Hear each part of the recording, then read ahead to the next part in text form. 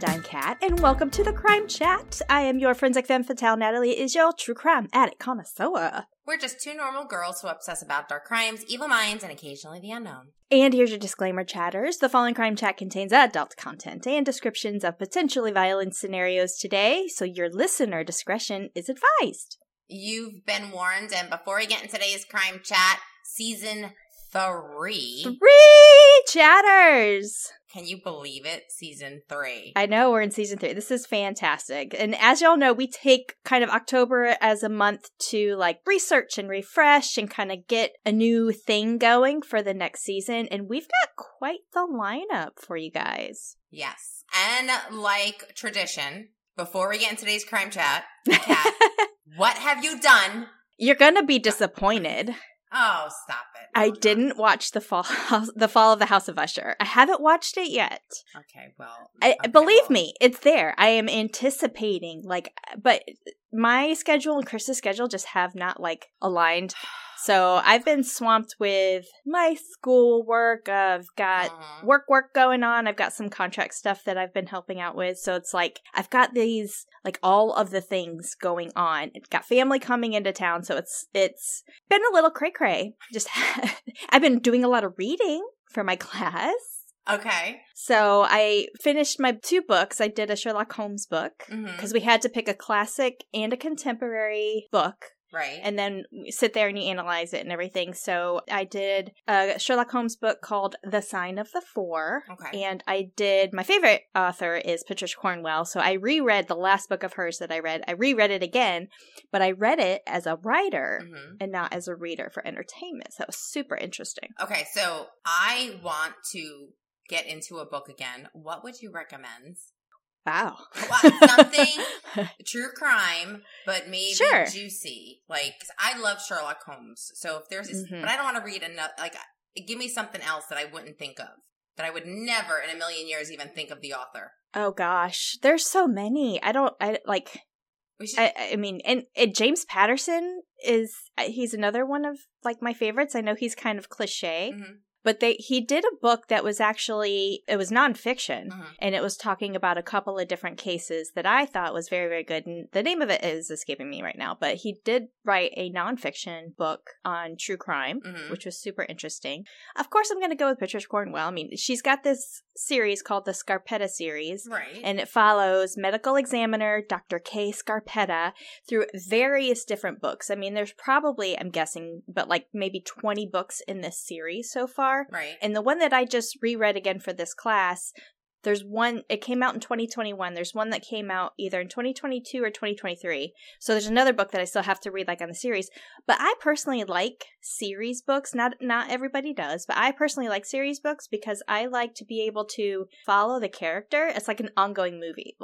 She always brings up either previous other characters in the book, some sort of familiarity that you kind of feel comfortable bringing up, flashing back to some previous things, but then also taking a lot of those same main characters and pushing them into a new adventure. So okay, so Patricia Cornwell, what book would you recommend I pick up? What series? Well, the Scarpetta series. Scarpetta. And you have to start from the beginning. Phonetically, by the way. Well, it's Italian. Her backstory is she's an Italian. She was born in Miami, Florida, but her family came from Italy, so her family is of Italian immigrants. So okay, yeah. All right. Sounds juicy. All right, and then now for the next podcast, I'm gonna tell you. I'm gonna go pick it up this weekend. Okay. And I'm gonna read some of it. I'm gonna tell you what I think. Okay. We should do a book club. Crime Chat book club. Yes. Yes. But we're gonna have to feature my own book when I eventually get there one day. Yes. So that's kind of all I said. Follow the House of Usher is on the to-dos. Trust me, I know it. Okay. But what about you? I haven't done really anything but work, write this story. Yeah. Edit the updates that we just had. Yes. We just did a bunch of case updates for season 2. That was fun. Yes. Yeah. And you know something? I noticed that so my dog is named, her name is, I have 2 dogs, Bella and Samantha. And for years, and I just made this connection, for years, I have always said when I walk Samantha, I'm like, Samantha, go do your shit business. I have been saying that for 12, 13 years. The dog is 13, 14 years old. I've been saying it for as long as she's been around, and I just said, holy crap. Holy crap. Because her name is Samantha, so I always said, business. Go do your Samantha business. That's hilarious. Oh my gosh. Yeah. Well, okay. So to get into our cases today, because we're doing 2 stories. Yes. This is going to be kind of part of our theme when we'll do our season premiere. Our season finale is going to be on female serial killers. And then our bonus episodes, which are the 5th Saturday of the month, only available on Patreon in full, will also include female serial killers. So get over to patreon.com/crimechatnetcat to subscribe before all the shabusiness gets going on. Yes, and it seems like the chatters, they do like murderous females for some reason. They do. Yeah. 4 of our top 5 last year were all female killers. Yep. Okay, so let's get into it. Let's get into the deets. So the U.S. leads the rest of the world in documented serial killers with a whopping 3,613 serial killers as of 2020. Yeah, that's a lot. Yeah, so England, not so close second with 176 serial killers as of 2020. Like, it's a huge gap. Like, number 2 is literally like, what, 3%? They're so normal. Yeah, like they're normal and they're like caring, loving people, and we're just, what the hell? We're murdering. The data tracks a number of serial killers that have been active each year, too, with 1986 being the peak in the U.S. Generally, murders by serial killers in the U.S. was at the highest between 1970 and 1990. Yes. We know that. Yes. Which is when some of the most sensationalized killers, and we're thinking Bundy, Dahmer, Ramirez, Gacy, Kemper, amongst many more. A lot of the people that we have covered. And we covered one of these people, right? Kemper. We did Ed Kemper. Two-parter last season. Yes. Yeah. He's the smartest one out of all of them. He is. Okay. Well, while men make up a majority of this surge, women serial killers have remained fairly stable over the centuries because we don't get caught. But talking about female serial killers, did you know over the last century, women made up about 11% of all serial murder cases? Yeah. Most recently, it has decreased to about 8%. Of these percentages, about 70% of documented female serial killers, their motive? Financial gain, girl. Yeah. Do it for the money, money, money. Yes. Now, typically women don't torture or butcher their victims. Rather, they opt for more quiet killers. Where did you come from, Valerie Pate? Okay. She's a minority in the modus operandi, which is typically poisons. So this accounted for nearly half of all female serial killers use poison to kill their victims. The other half included smothering, knives, guns, Valerie Pape. Women are more likely to kill people that they know with poison or asphyxiation. And this was about 80%. They knew their victim. You got to piss us off. You got to piss us off. Drawing less attention to their crime, they also tend to kill either at work or at the home. And also, women tend to kill serially over a longer stretch of time than men do. So they like to sprinkle it out. If you think of the Leonardo Cianciulli, she killed 3 women over the span of about a year and a half. So just as an example, like a longer stretch of time. Now, one theory that I found was like super interesting was that the roots of men and women, why they kill, actually goes back to the hunter-gatherer heritage concept. Now, men hunted, women gathered. And when this was evaluated through evolutionary psychology, modes of killing were listed to be a byproduct of the hunter-gatherer heritage. Men are more likely to hunt their victims, while women gather to draw the victims in near to them. Isn't that super interesting? That is super interesting. I just thought that was cool. I never knew that. Yeah, and women, I guess, are less violent, less of a mess. Yeah, I don't want to clean up that mess. Just if you go quietly in your sleep, that's fine. Right. Oh my God. I'll grieve you just the same. Yes, that was a good intro because that sets us up for the entire season. Yes, it does. So be ready, chatters. But today we're going to give you two stories to kick off the season with female serial killers. Well, Kat, have you ever heard of the Giggling Granny? I have. Or she also goes by the Lonely Hearts Killer. Or the Black Widow. Oh. Or, as one newspaper put it, a self-made widow. Oh, okay.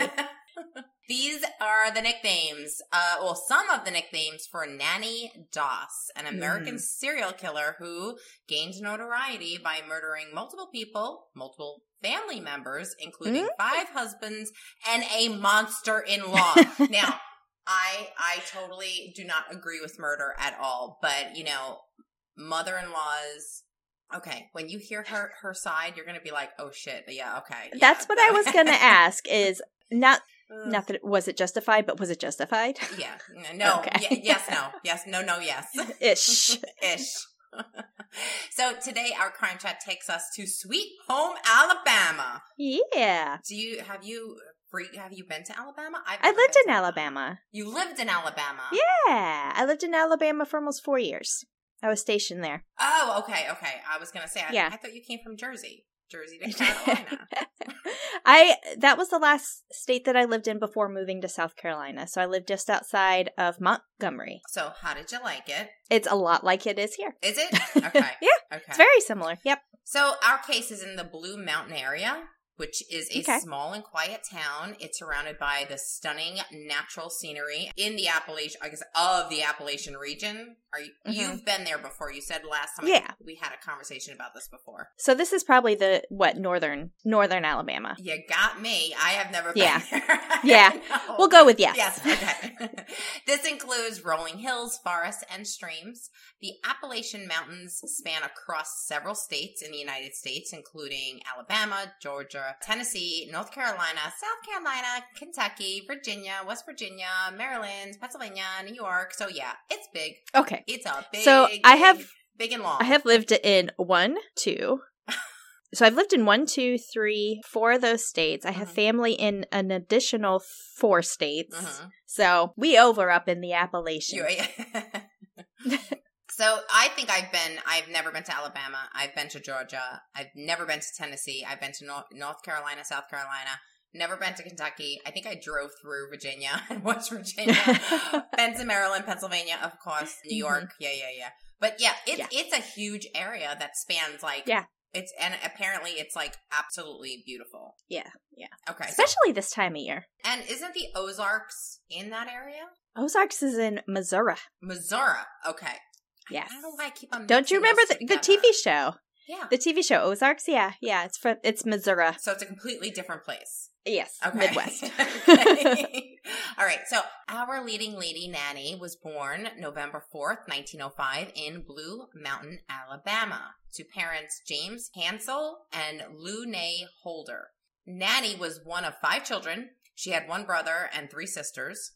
Although specific details about them were not widely known, we know that one of her sisters was named Dovey, who eventually died under mysterious circumstances. So, bad nanny. Do we need to put a pin in that? We need to put a pin in that. Okay.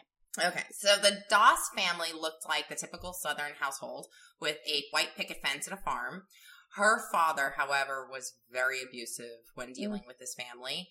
He kept his children home to work on the farm rather than go to school. Oh, wow. Yeah, like he was giving birth to like his help, basically. Well, he wasn't giving birth. He was like spawning his help. I don't know. Nanny and her siblings worked from sunrise to sunset on the farm and missed out on a proper education. This is what people think attributed to Nanny's poor academic performance and the primary reason why the entire family, including the mother, hated the father. Like everybody hated this man, James. Yeah. But unlike her father, Nanny's mother, Lou, was loved her children and was probably one of the few good things in Nanny's life growing up. Lou had also this like love for romance novels and magazines. And hell, with a husband like James, I mean, you're gonna retreat to shit like that. Yeah. You're gonna. It is what it is. There are so many women that got into 50 Shades for a very valid reason, okay? Just saying. I noted, I never did. I'm quite satisfied. So there we go. There you go, girl. There you go. You know, the crazy part is like all my friends were saying, oh my God, you got to read 50 Shades. I'm like, oh my God. I was at Sam's Club and I saw 50 Shades at the counter when you were checking out. I'm like, you know what? Let me try it. Let me buy it. Mm-hmm. Mm-hmm. I couldn't believe how dirty it was. I could not believe it. And then I started looking at my friends differently, like, girl, you were into some stuff. But anyway. Never read it, never watched any of the movies. You're not missing anything. No, okay. Not missing anything. Okay, so she also started reading her mother's romance novels, and it became like a passion of hers. She loved, I guess, just like, you know, mentally checking out of her life and kind of going on this little fantasy of falling in love and running away and all this good stuff. Yeah.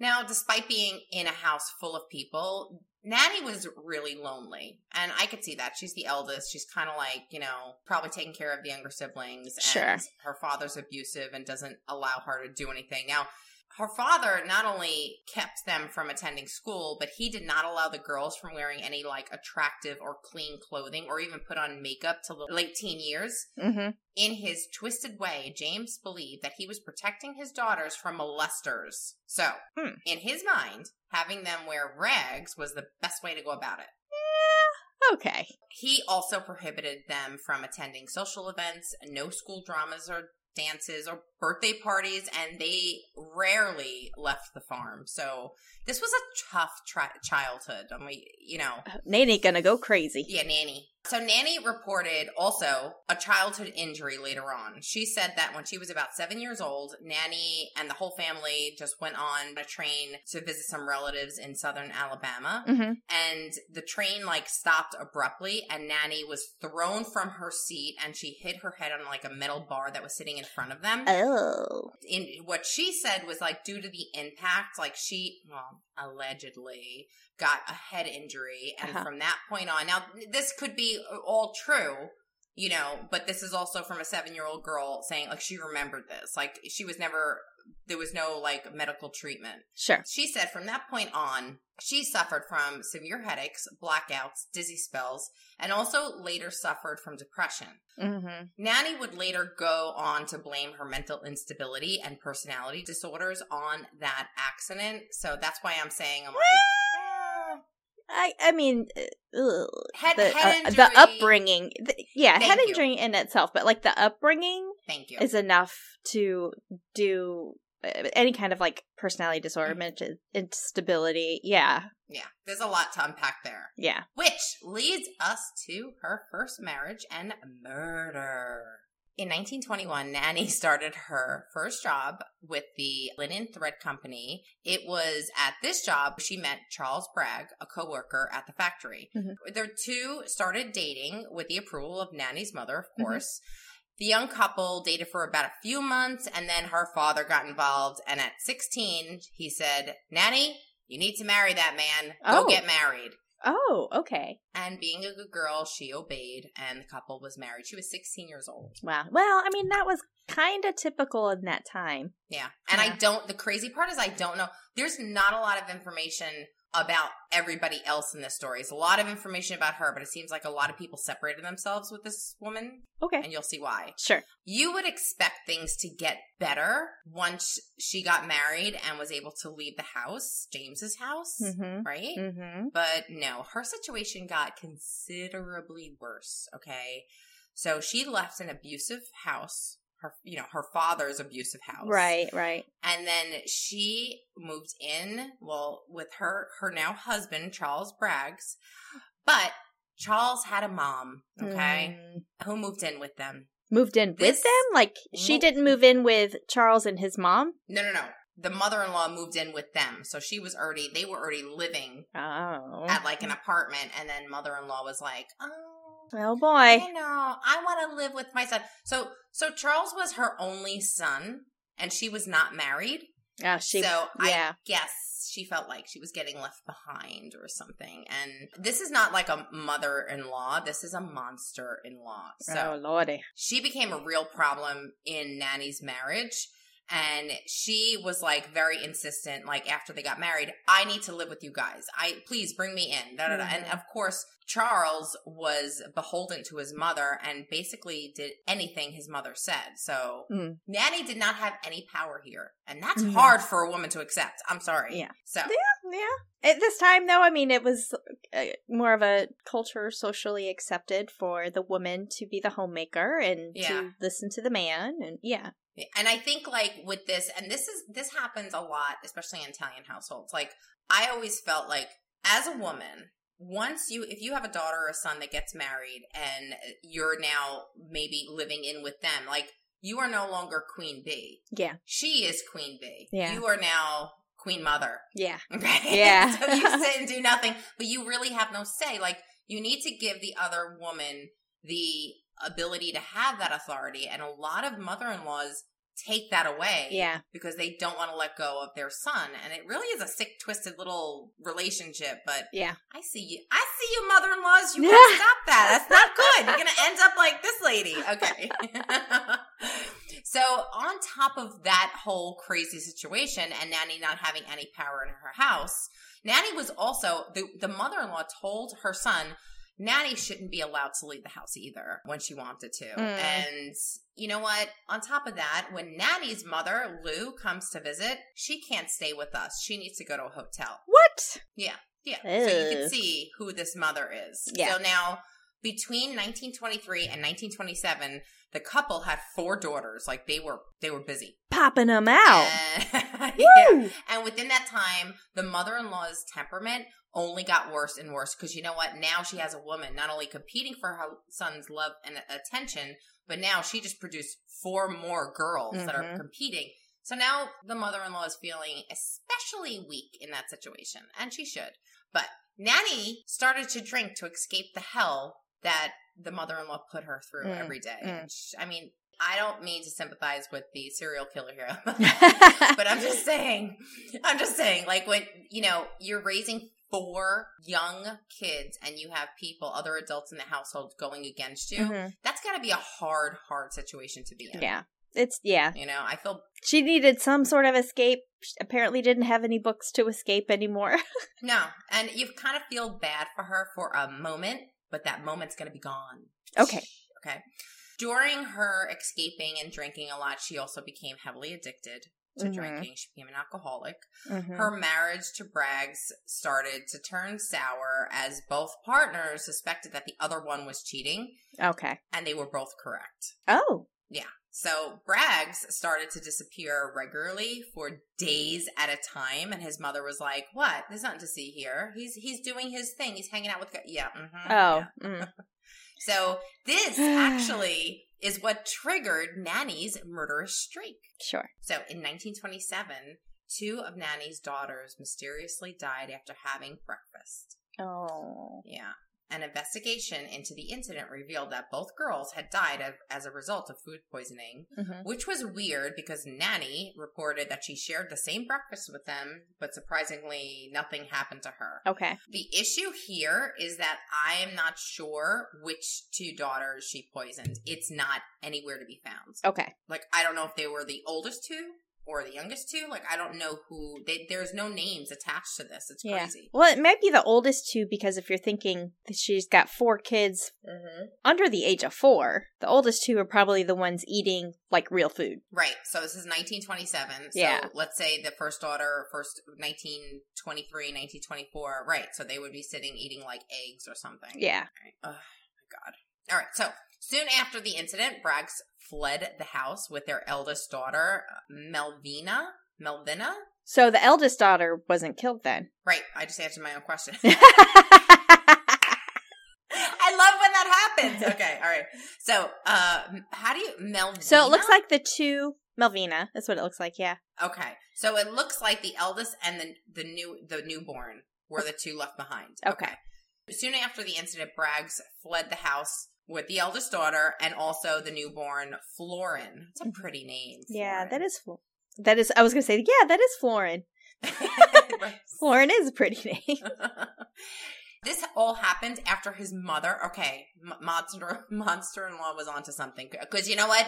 evil can notice evil. Sure. You could pin out. So I think the mother saw something in her. So yeah. the mother warned him, do not eat anything your wife cooks for you because she thinks that she is poisoning the children. Okay. Braggs made the right move. They fled, and he earned the title in the neighborhood as being the only husband not killed from Nanny. Well, technically he's not. You know, he wasn't killed from Nanny. Good job, Charles. Yeah. Braggs returned with Melvina in the summer of 1928 with his new girlfriend and new child. The couple got divorced immediately after that, and then she moved back in with her parents on the farm, taking a job at a cotton mill to provide for herself and her daughters. Well, just the one daughter, right? Because the oldest went with Charles. He brought her back in 1928. Oh, but then he brought her back. Okay. Tracking. And now when Charles fled with Melvina originally, did the monster-in-law go also? Yeah. Oh, yeah. Okay. Yeah. We're on to second marriage and more murders. Nanny met her next husband, Franklin Harrelson, through a Lonely Hearts column in the newspaper. Oh, remember those? Oh, I don't. They were like, I'm assuming they were like Craigslist for dating. Yeah, that's like the classified ads. Oh, single white female. I think it was originally called like the Lonely Hearts section, but it eventually turned into like the classified section of the newspaper. Why would you call it Lonely Hearts? You should be because you're searching for love. The hot singles, like the sizzling singles. I don't know. That seems so bleak and so blah. Yeah. They exchanged letters and poetry and steamy photographs. Ooh. They got married the same year, but things took a turn for the worse as Harrelson's violent temper and alcoholism began showing up in their marriage. So, you know what? Nanny's got a type. Let's put it that way. Was Nanny still drinking as well? Oh, yeah. Okay. So they both had fuel in the fire. Yeah, absolutely. Okay. Yeah, but she definitely had like this temptation. Like she definitely had a type of a man that she likes. Sure, like maybe the bad boy. She liked the bad boy. Yeah. I don't know. Yeah, but despite this, they were married for 16 years. Oh, okay. During their marriage, one of Nanny's daughters, Melvina, got married herself. Okay. Melvina had her first son in 1943, and then she had a daughter in 1945.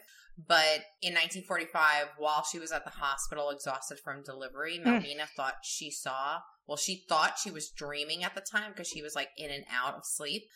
She thought she saw her mother, Nanny, kill her day-old daughter by sticking a hairpin in her skull. She thought she dreamt it. Okay?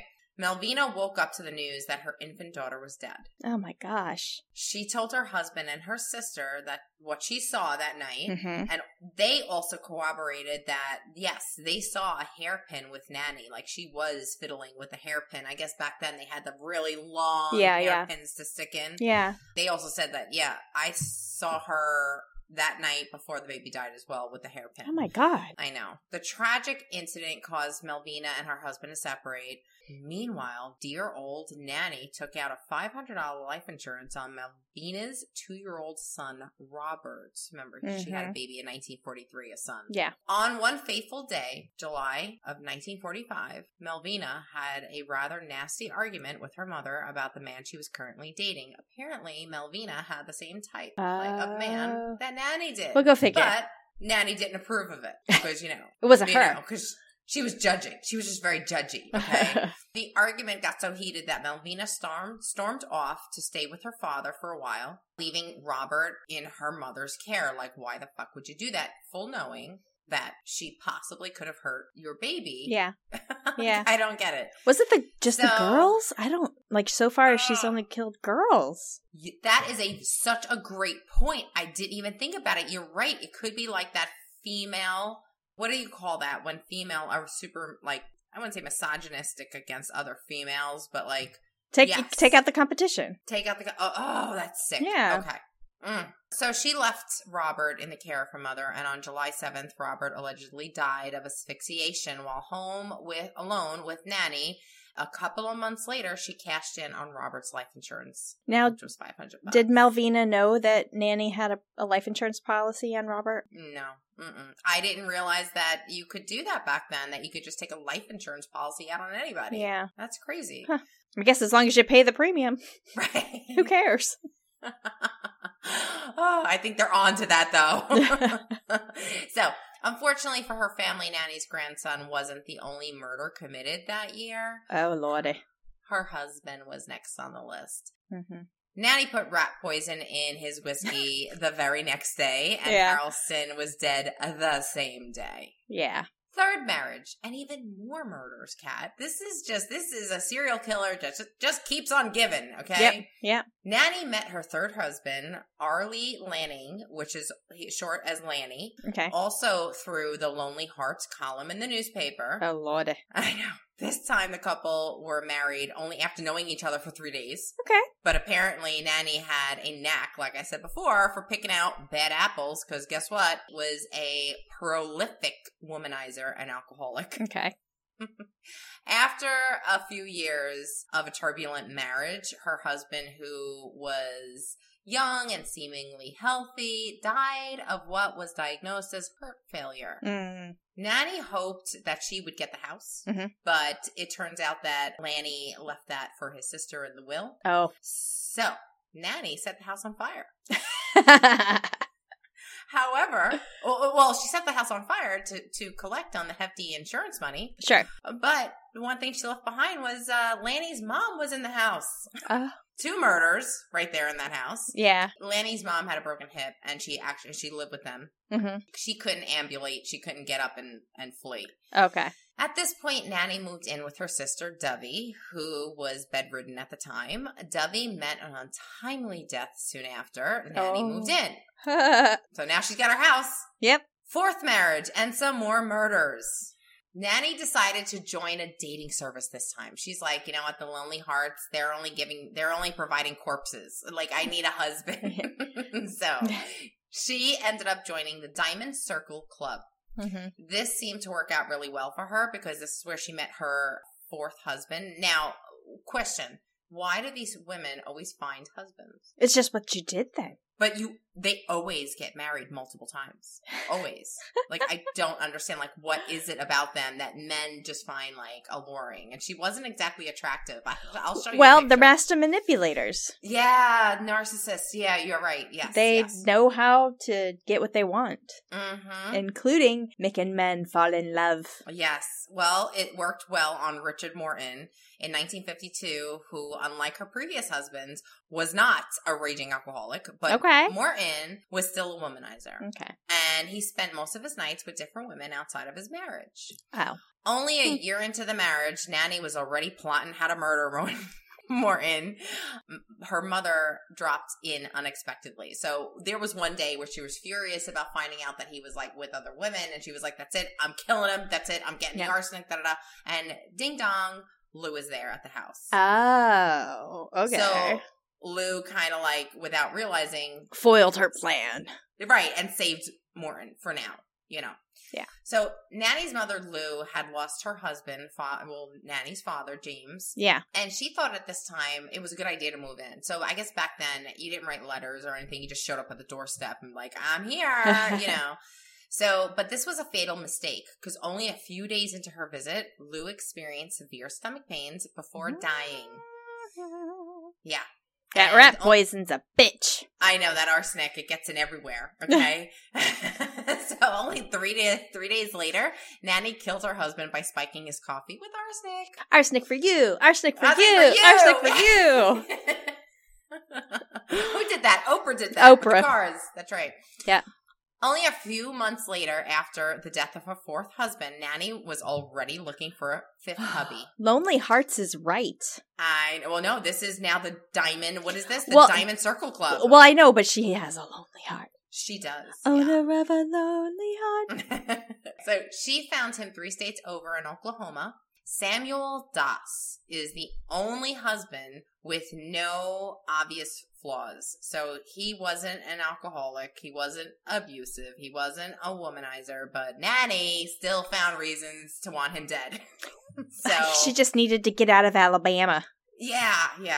The only clear reason or indication of why she would want him dead is that he was a minister and didn't allow romance novels in the house. So in her mind, he needed to go. Okay?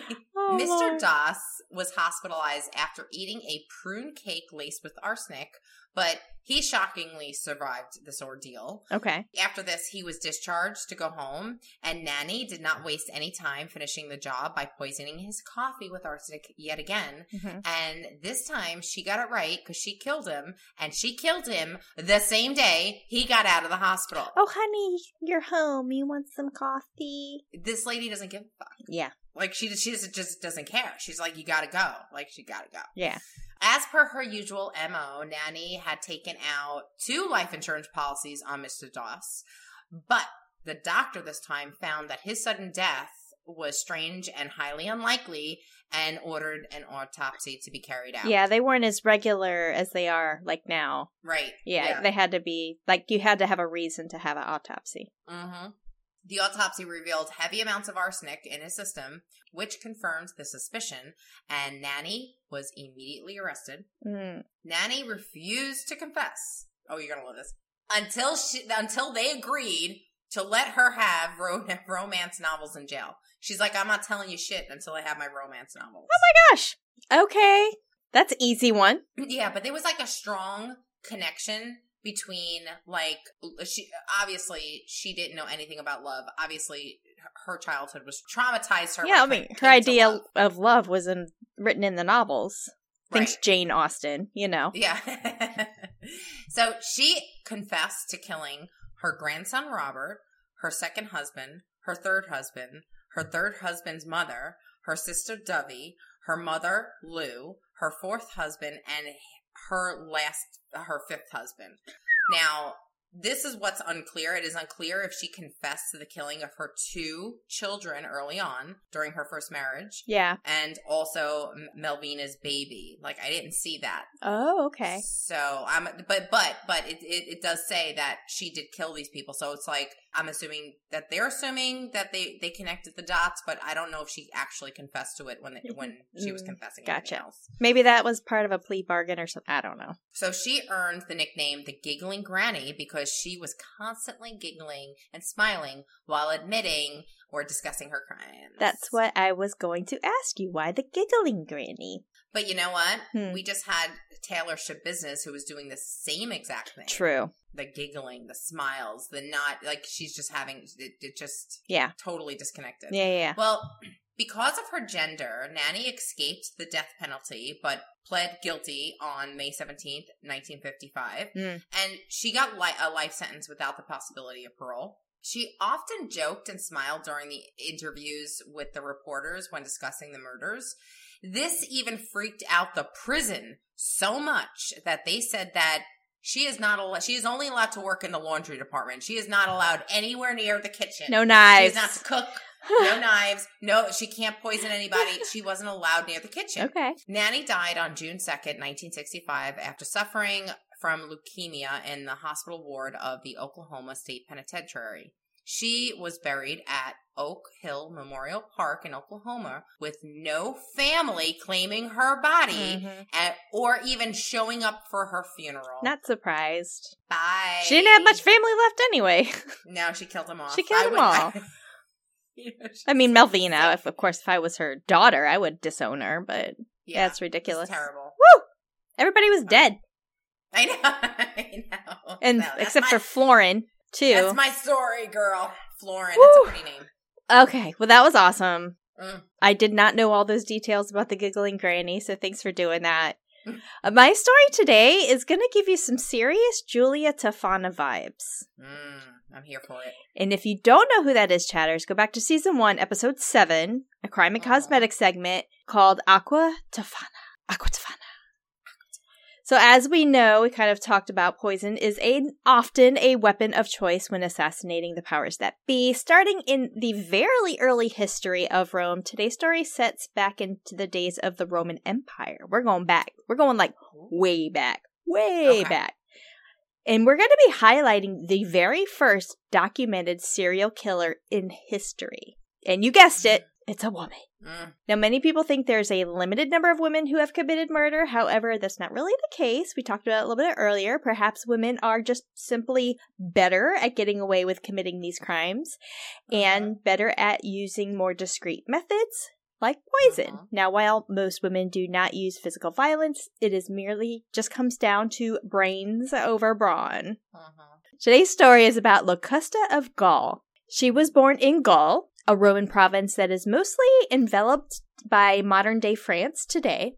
And although the time frame of her birth is not exactly known, it's likely that she was born in the last years of the reign of Caesar Augustus, which was the very first Roman Empire. He reigned from 27 BCE until 14 AD. Or she was born during the first years of the following Roman Emperor, who was Tiberius, and he reigned from 14 to 37 AD. So we're talking like 2,000 years ago. Yeah, we're going way back. Yeah. Way back. Okay. Now, as a young girl, Locusta learned about the medicinal and harmful characteristics of botany. She was highly educated and skilled in the use of these herbs, including the benefits and dangers of certain plants.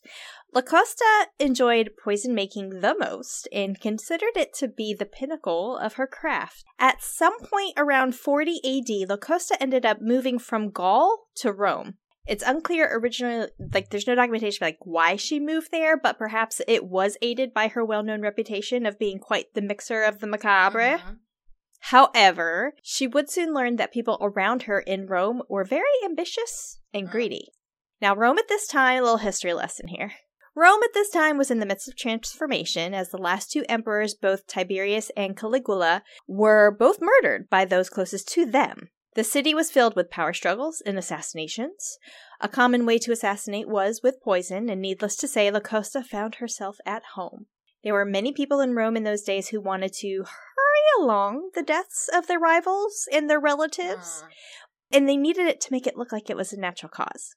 Not only was there a rise in poisoning of food and drink, but there also became an impending fear of being poisoned.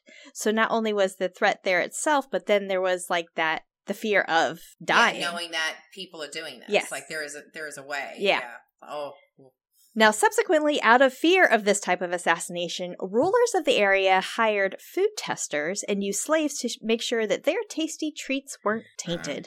Locusta began creating small poisons for clients, but would soon find herself arrested and convicted using her lethal concoctions. However, with most of her clientele being in the upper class and of nobility, they were able to save her from execution on multiple occasions. And her skill as a maker of poisons was quickly recognized. Locusta of Gaul was hired as the official poisoner of the imperial court. I was going to say, she's got a particular set of skills. She does. Now, one who benefited from Locusta's talents was Agrippina. She was the fourth wife and niece, because they married people of their own family at that time, of the current emperor, Claudius. Agrippina was able to convince Claudius to make her son from a previous marriage, his name is Nero, name him the heir. So you've got the emperor, he's married, and the wife is saying, he's not your son, but my son from the previous marriage is older than our son together and should be named heir. This obviously, we remember, this was huge, right? Naming who was going to take after you. They did have a son. Claudius and Agrippina did have a son. His name was Britannicus. And it would be possible that Claudius at some point in time would actually change his mind, saying, no, I want my son, depending on, of course, how long Claudius lived.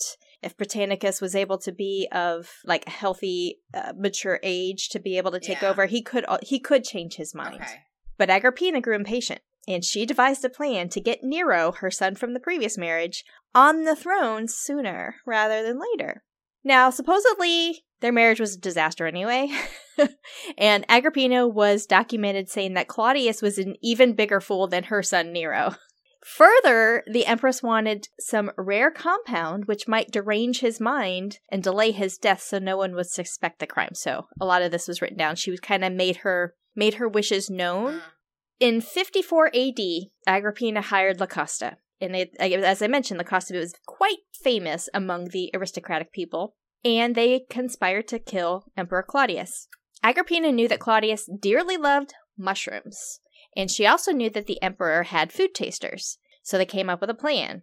First, Locusta supplied poison intended to irritate the bowels of Claudius's guard and food tester. So they were going to get the food tester and guard out of the way. With him out of the way, poison was then spread onto a dish of mushrooms, Claudius's favorite food.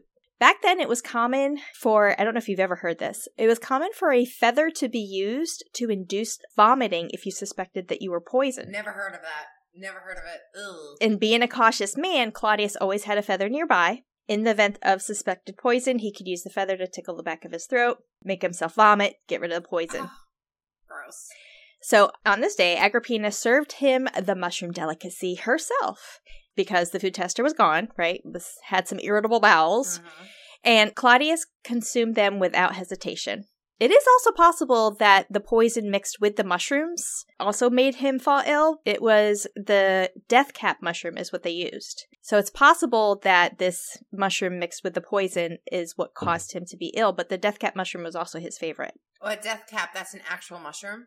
Yeah, the scientific name is called Amanita phalloides. Yeah, nailed it. So he eats the mushrooms, he becomes sick. Claudius's own doctor, Gaius Sturnius Exavon. You're doing amazing, girl, I'm going to say. His own doctor inserted the feather into the emperor's mouth in order to induce vomiting. But they had a backup plan. The feather itself was also coated in poison. And that's what actually killed Claudius. Girl, she is on it. Not to mention, I think you're good at pronouncing these names because you are, you know what? Your name is derived partly for Greek. It's Irish and Greek. You are Irish and Greek. Yeah. Kathleen. I'm a geek.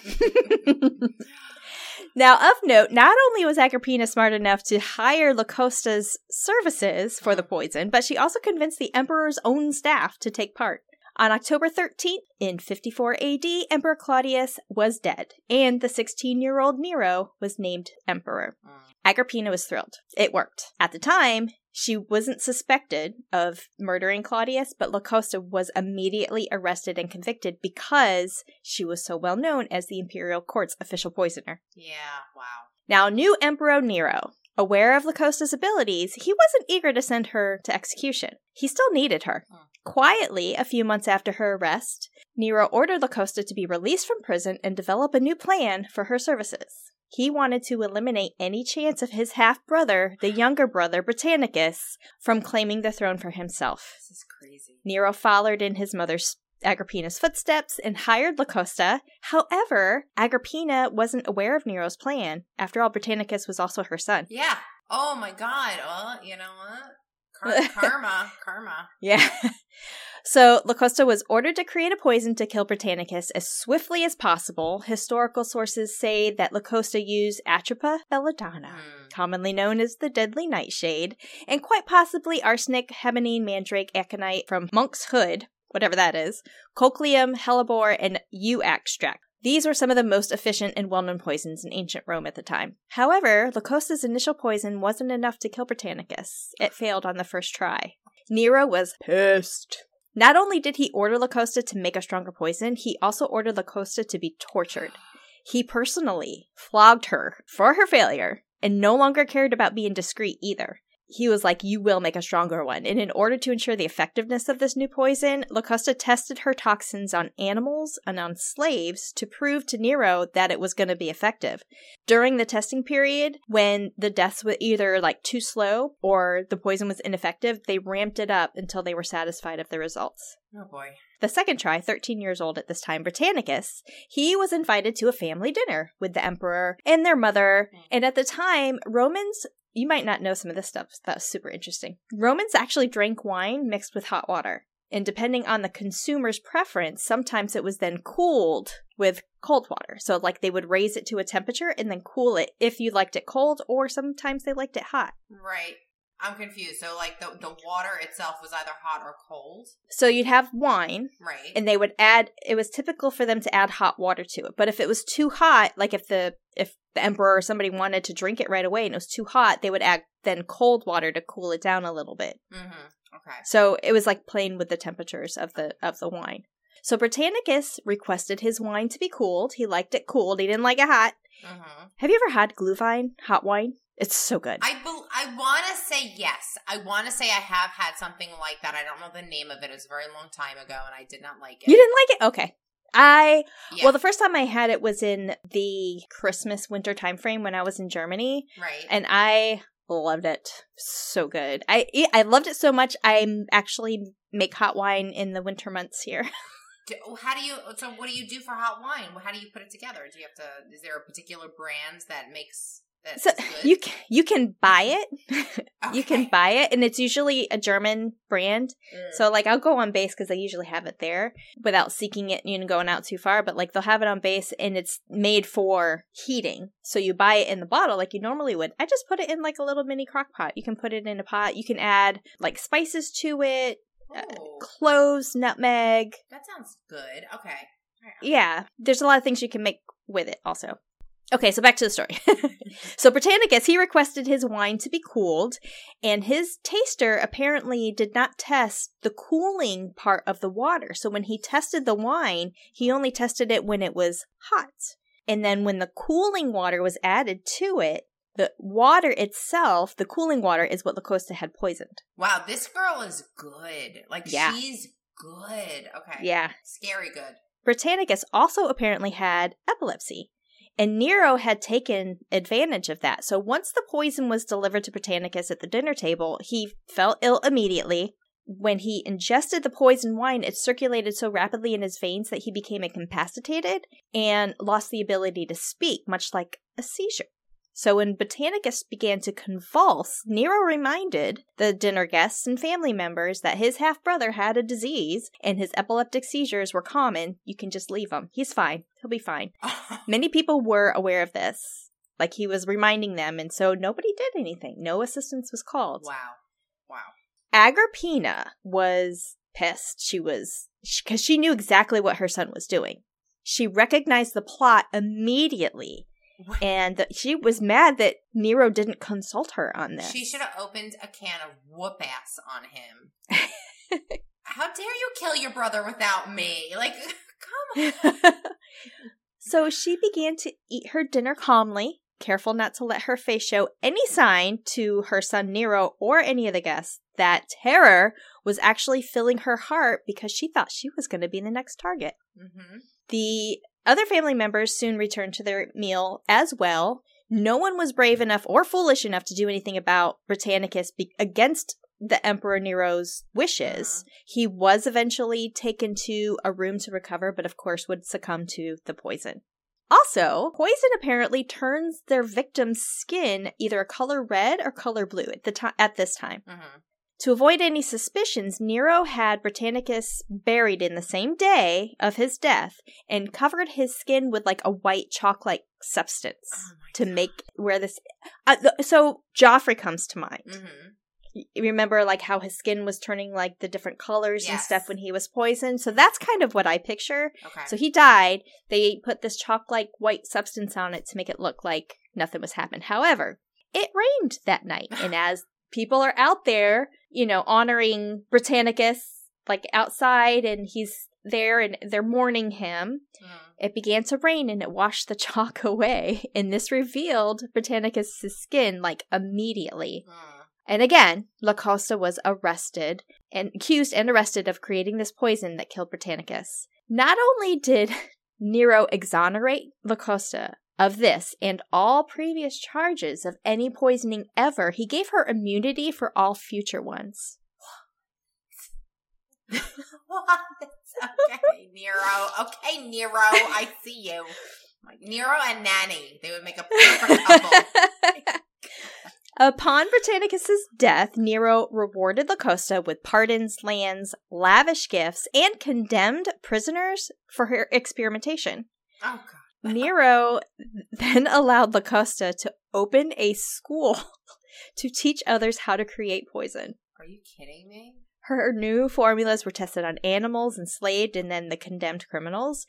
And while the exact number is not known or recorded, Locusta herself likely killed hundreds, while her poison-making students, their deaths were in the thousands. And on top of that, she got rich off of it. Wow. So this is like the first study facility, like the first, like, what do you call that when you have that, like the chemical, like a lab, right? But it was like just particular, just to take, like just those labs that like, unfortunately, they use animals and stuff like that. Yeah. What do you get? Those testing facilities. Yeah, like, it's a testing. That's exactly what it is. Yeah. She had her own testing facility that she was Like teaching students. It's like a med school. Is this like for the botany. first one, though? Is this like the first testing facility? Quite possibly. Wow.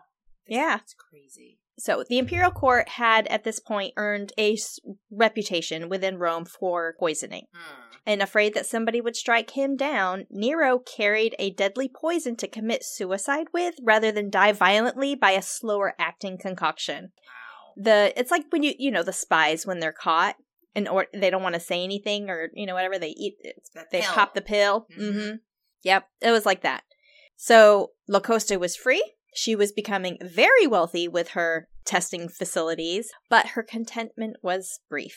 Becoming aware of what he had done, citizens revolted against Nero, and the Senate actually had condemned him. In 68 AD, before he could be brought before the Roman Senate to stand trial for his many crimes, including the murder of his brother Britannicus, Nero killed himself with his own dagger.